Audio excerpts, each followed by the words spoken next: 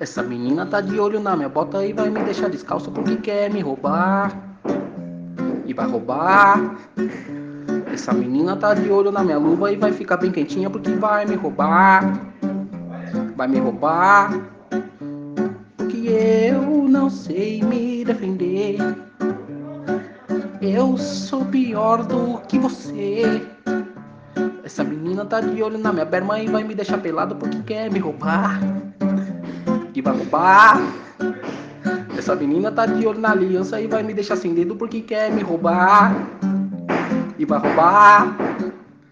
Porque eu não sei me defender.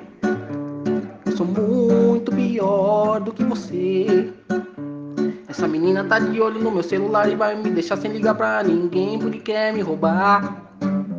E vai roubar. Essa menina tá de olho no meu copo e vai me deixar sem água porque quer me roubar.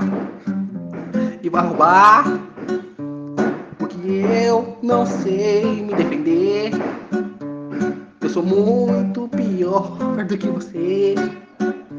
Essa menina tá de olho na minha bunda e vai me deixar sem bunda porque quer me roubar. E vai roubar. Essa menina tá de olho no meu braço e vai me deixar sem braço porque quer me roubar.